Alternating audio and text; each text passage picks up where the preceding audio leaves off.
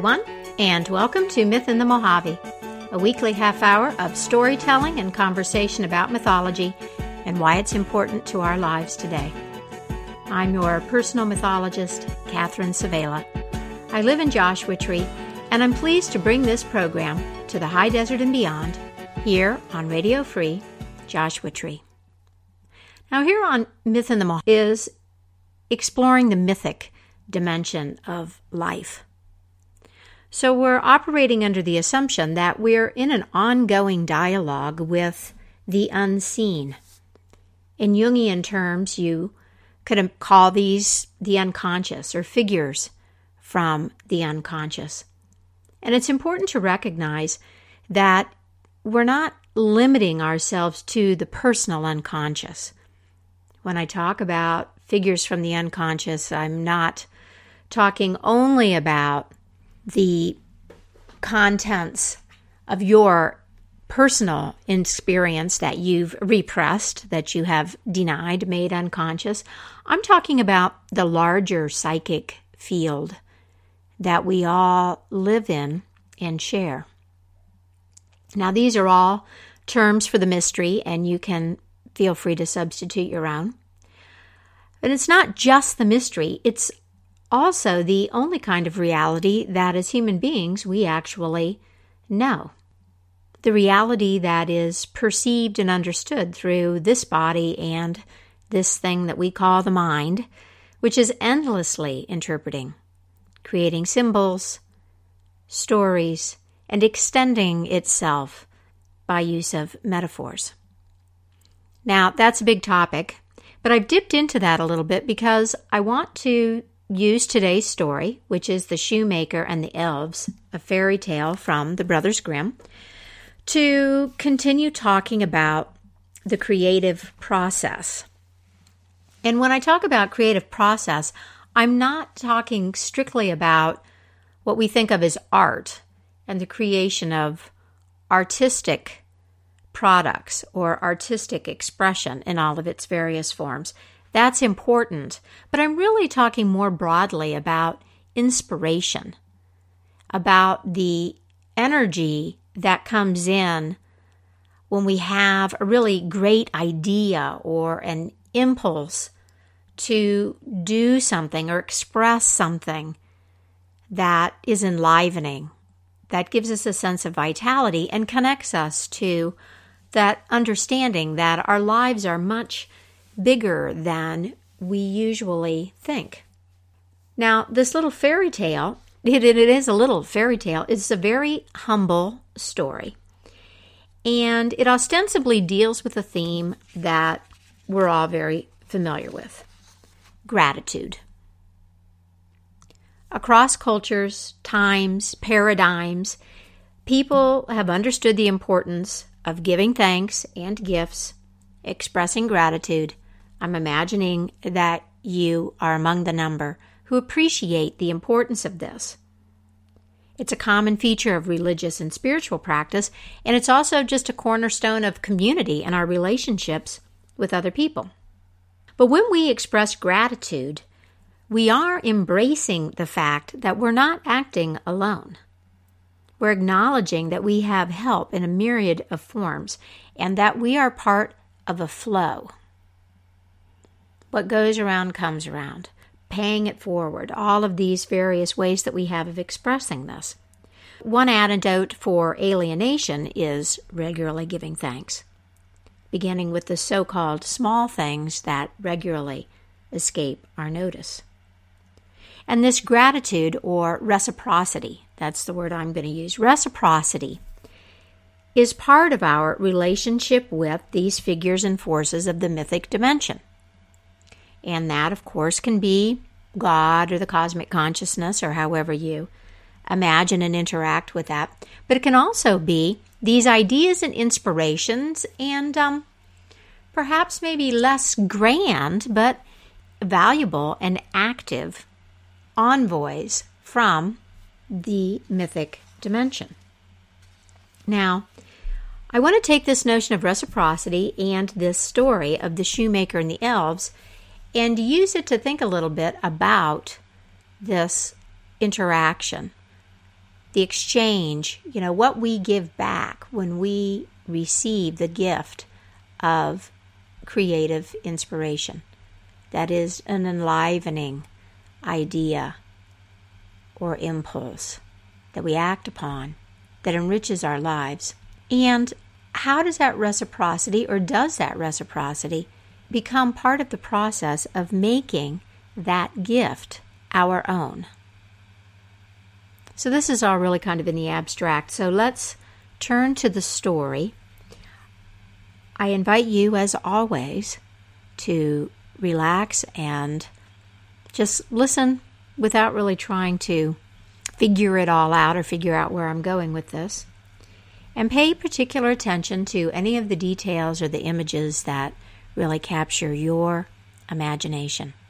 That's one of the reasons to use stories for reflection on topics like creativity and really any subject or experience in life, because they provide images. And images are fuel for the imagination. And imagination, as we're coming more and more to understand, really is not just a faculty of human consciousness, but our primary way of being and thinking. On that note, The Shoemaker and the Elves, a fairy tale from the Brothers Grimm. Once upon a time, there was a shoemaker who fell onto hard times. He and his wife were very poor, even though he worked very hard and was as honest as the rain. He still couldn't earn enough for them to live. Finally, all they had was gone, and the shoemaker had just enough money to buy leather to make one last pair of shoes. What does the future hold, he thought. But he cut his leather, and he got everything ready to make the shoes, and he laid it out on his workbench, intending to rise very early the next morning to do the actual work of making the shoes. And despite all of his trouble, his heart was at ease. His conscience was clear, and so he said his prayers and peacefully went to bed and soon fell asleep. In the morning, after he had his simple breakfast, he went to his workbench. But standing in the place where he'd left those last bits of leather was a fine pair of shoes, already made. The shoemaker was astonished. How could this be? He carefully checked the workmanship and found that it was impeccable. There wasn't one false stitch in the whole job. It was all neat and true. The shoes were a masterpiece. That very same day, a customer came in, and he tried on the shoes, and he liked them so much that he willingly paid a much higher price than usual for them. Well, thought the shoemaker, now I have the money to buy leather to make 2 pairs of shoes. So he went and he bought the leather, and that evening he cut out the work once again, and he went to bed early so that he could start promptly the following day. But when he went to his workbench in the morning, he found that the work was already done. There stood 2 pairs of shoes, and they were just as fine and well crafted as the one pair had been the day before. The shoemaker scratched his head. He didn't understand it. But soon in came some buyers who paid him so handsomely for his beautiful shoes that he had enough money this time to buy leather for 4 pairs. That evening, the shoemaker cut out the work again and went to bed. In the morning, he found that the shoes had been made, and then the buyers appeared that same day to buy them all, and his resources and the number of shoes that he planned to cobble continued to grow, and still the shoes were made, each as perfect as the very first pair, without him even lifting a finger, other than to cut the leather. The leather that he cut in the evenings was sewn and cobbled while he slept, and all was ready by daybreak. And so it went on like this for some time. Now, the good man and his wife were thriving and well off again indeed. One evening, about Christmas time, the shoemaker sat with his wife by the fire, and as they chatted together, he said to her, "I'd like to know who is doing all of this work for me. Let's sit up tonight and watch and see what happens."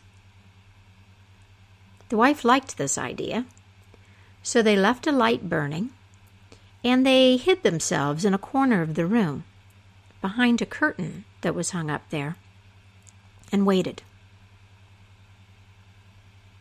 They heard the clock strike midnight. Then there was a slight rustle, and in came two little naked elves. They went straight to the shoemaker's bench, sat down, and took up all of the work that was cut out.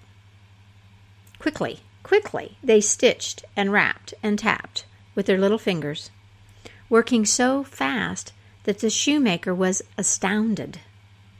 Who could imagine such a thing? Elves? He couldn't take his eyes off of them.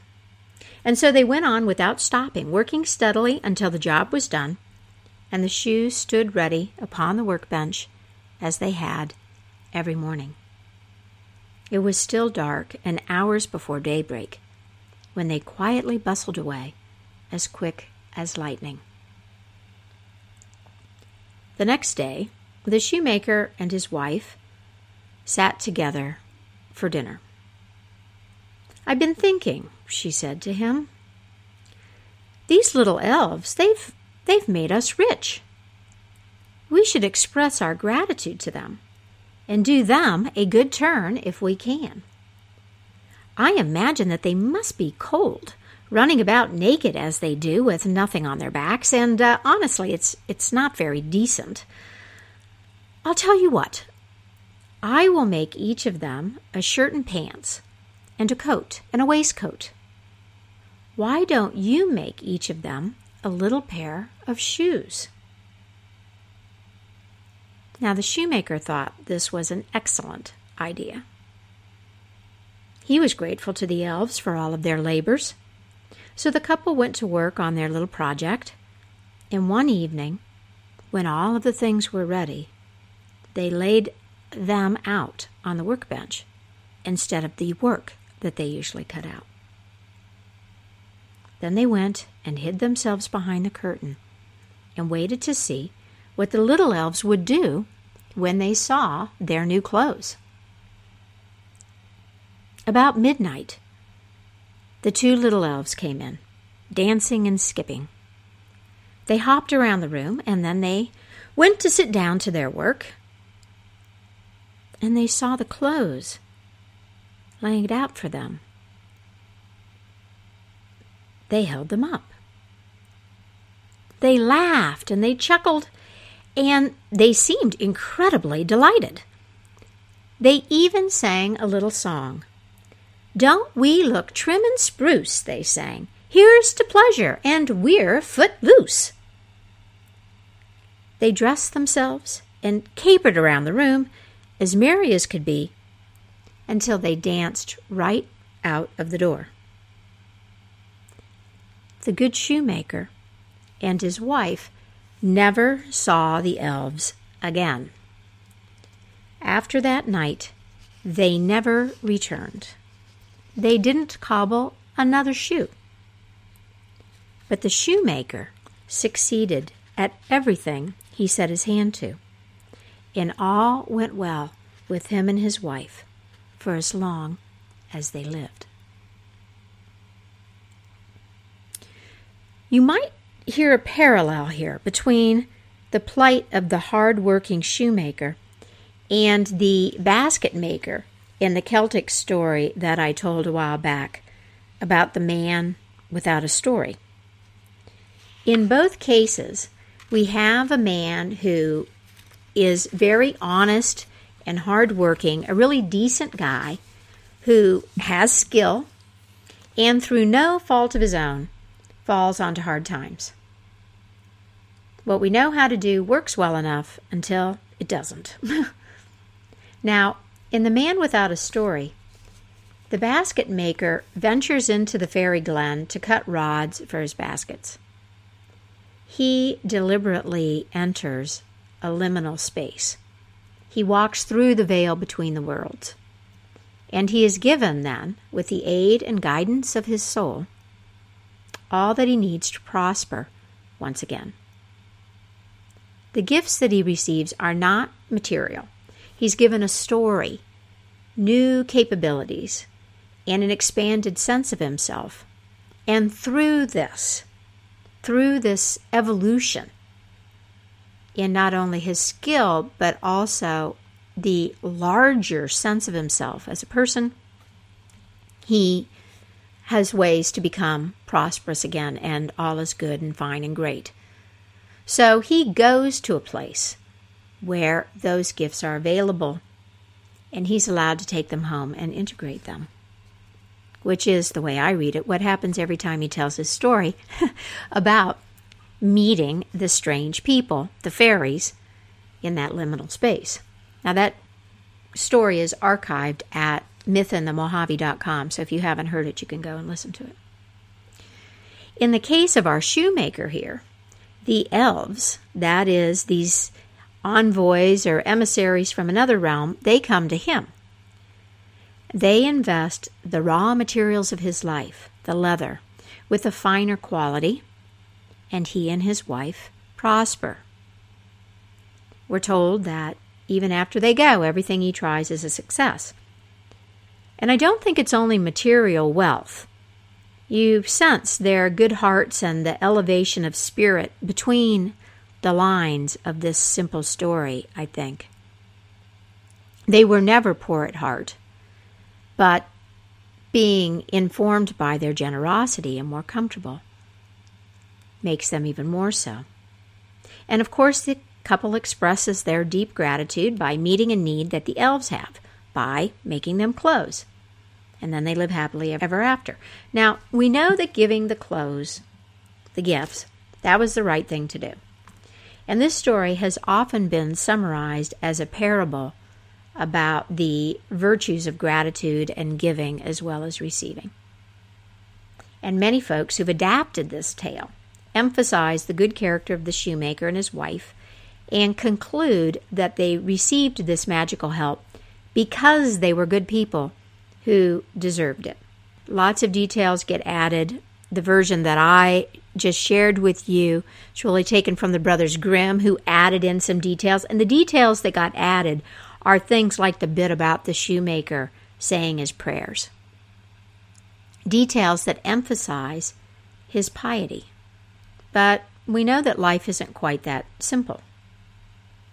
Why were the elves there? And why did they leave? Elves are not angels, we might note. And so I wonder about this supposed connection to his prayers and his goodness and the arrival of the elves. These religious elements might be pointing to a cultural discomfort with the unknown, don't you think? With the unconscious and the larger mystery that surrounds us. They might be an attempt to rationalize the actions of these pagan, quote-unquote, figures that populate this story and stories like them. Attempts to kind of civilize the elves, if you will. And the problem with that is twofold.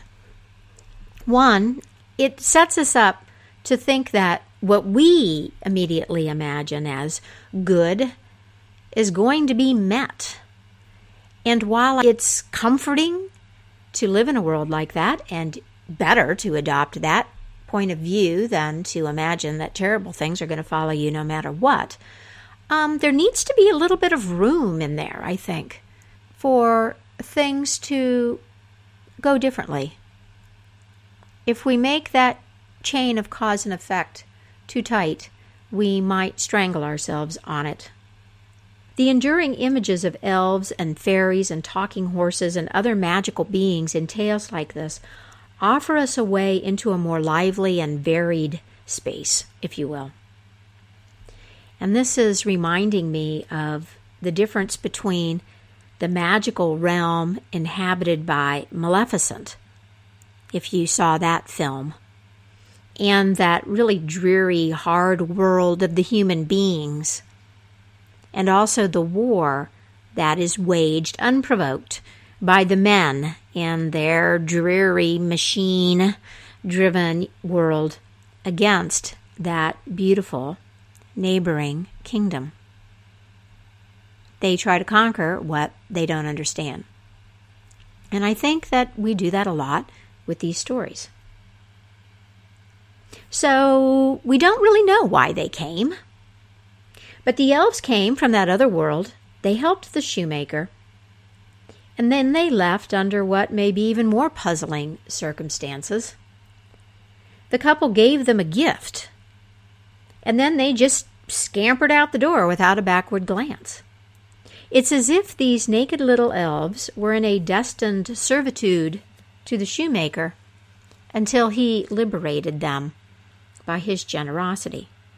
Were they whistling while they work? I don't know. I get the feeling that they had to do, that they were compelled somehow, maybe by rules of that other world, of their other realm. And even the Grimm brothers thought that this part of the story was odd. So let's take a little look at this with our central question in mind, the question being, what is the role of reciprocity in our creative engagement with the mythic dimension? How does expressions of gratitude enable us to take possession of the gifts that we're given? Are these even meaningful questions? I don't know. But they're certainly occupying me. Now, I found something very interesting on this subject in a book by Lewis Hyde called The Gift. And this is what Hyde had to say about this story. He suggests that the cobbler has the potential. He has the potential to do something more, something better than what he is doing. His shoes are okay. There's nothing wrong with them, except that there's more available. And he experiences this, the shoemaker does, by suddenly having, the money dry up. A space is created for something else to come in. And that space is filled by these elves, which are the bearers of this potential that already belongs to the cobbler. Now, one reason this theory works for me is that all of the activity happens at night, which metaphorically, symbolically, is the unconscious, in his sleep.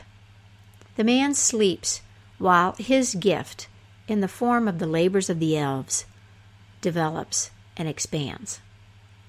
There's a process here.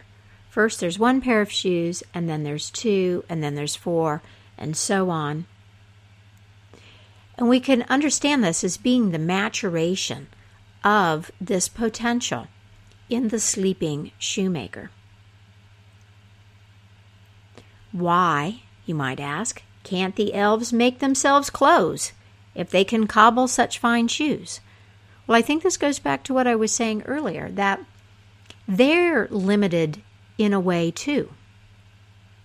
They do what they do because they also need the shoemaker. There has to be an exchange.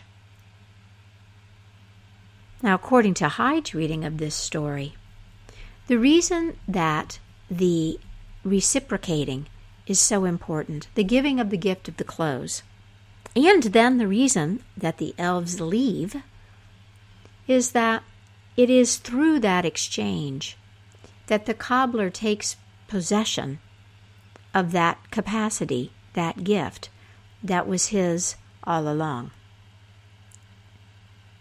It becomes his through that expression of gratitude.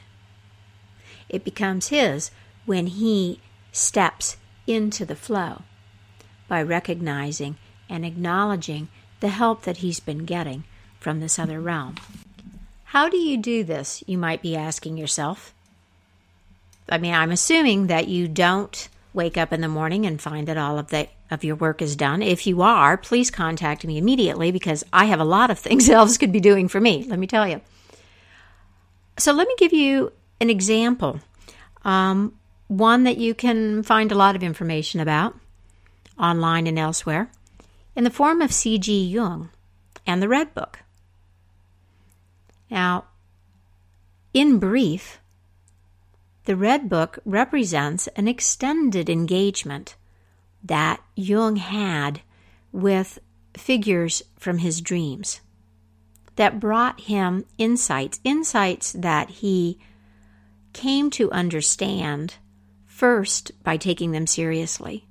Secondly, by actively dialoguing and making art, creating a book out of his interactions with these figures. And then thirdly, and this is the reason why this is even worth talking about, thirdly, he turned those insights into his psychology, into his life work.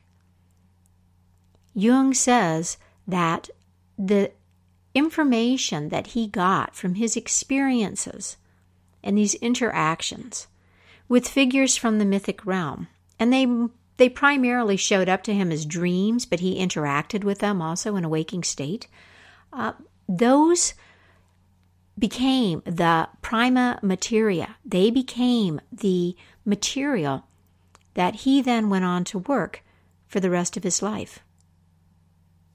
They gave him the kernels. He didn't produce it himself. He produced it in this relationship. And so if you think about it that way, you may find that there are, in fact, ideas that are visiting you regularly.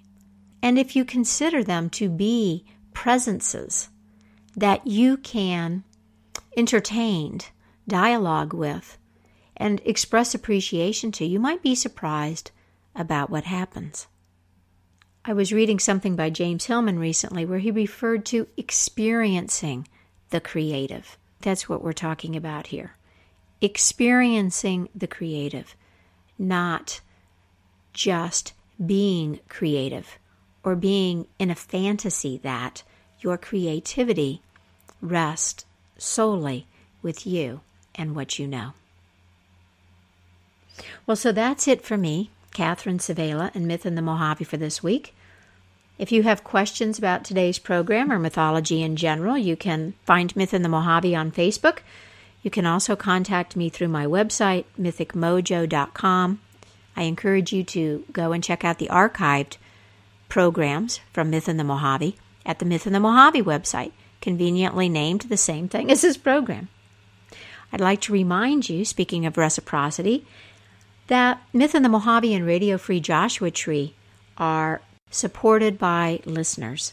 So if you like what you're hearing, please go to the Radio Free Joshua Tree website and make a donation. I'd like to give special thanks to Travis Rosenberg for my theme music and to Steve Arbaio for helping me bring this program to you every week. As always, thank you to you for listening. Please tune in next week, and in the meantime, keep the mystery in your life alive.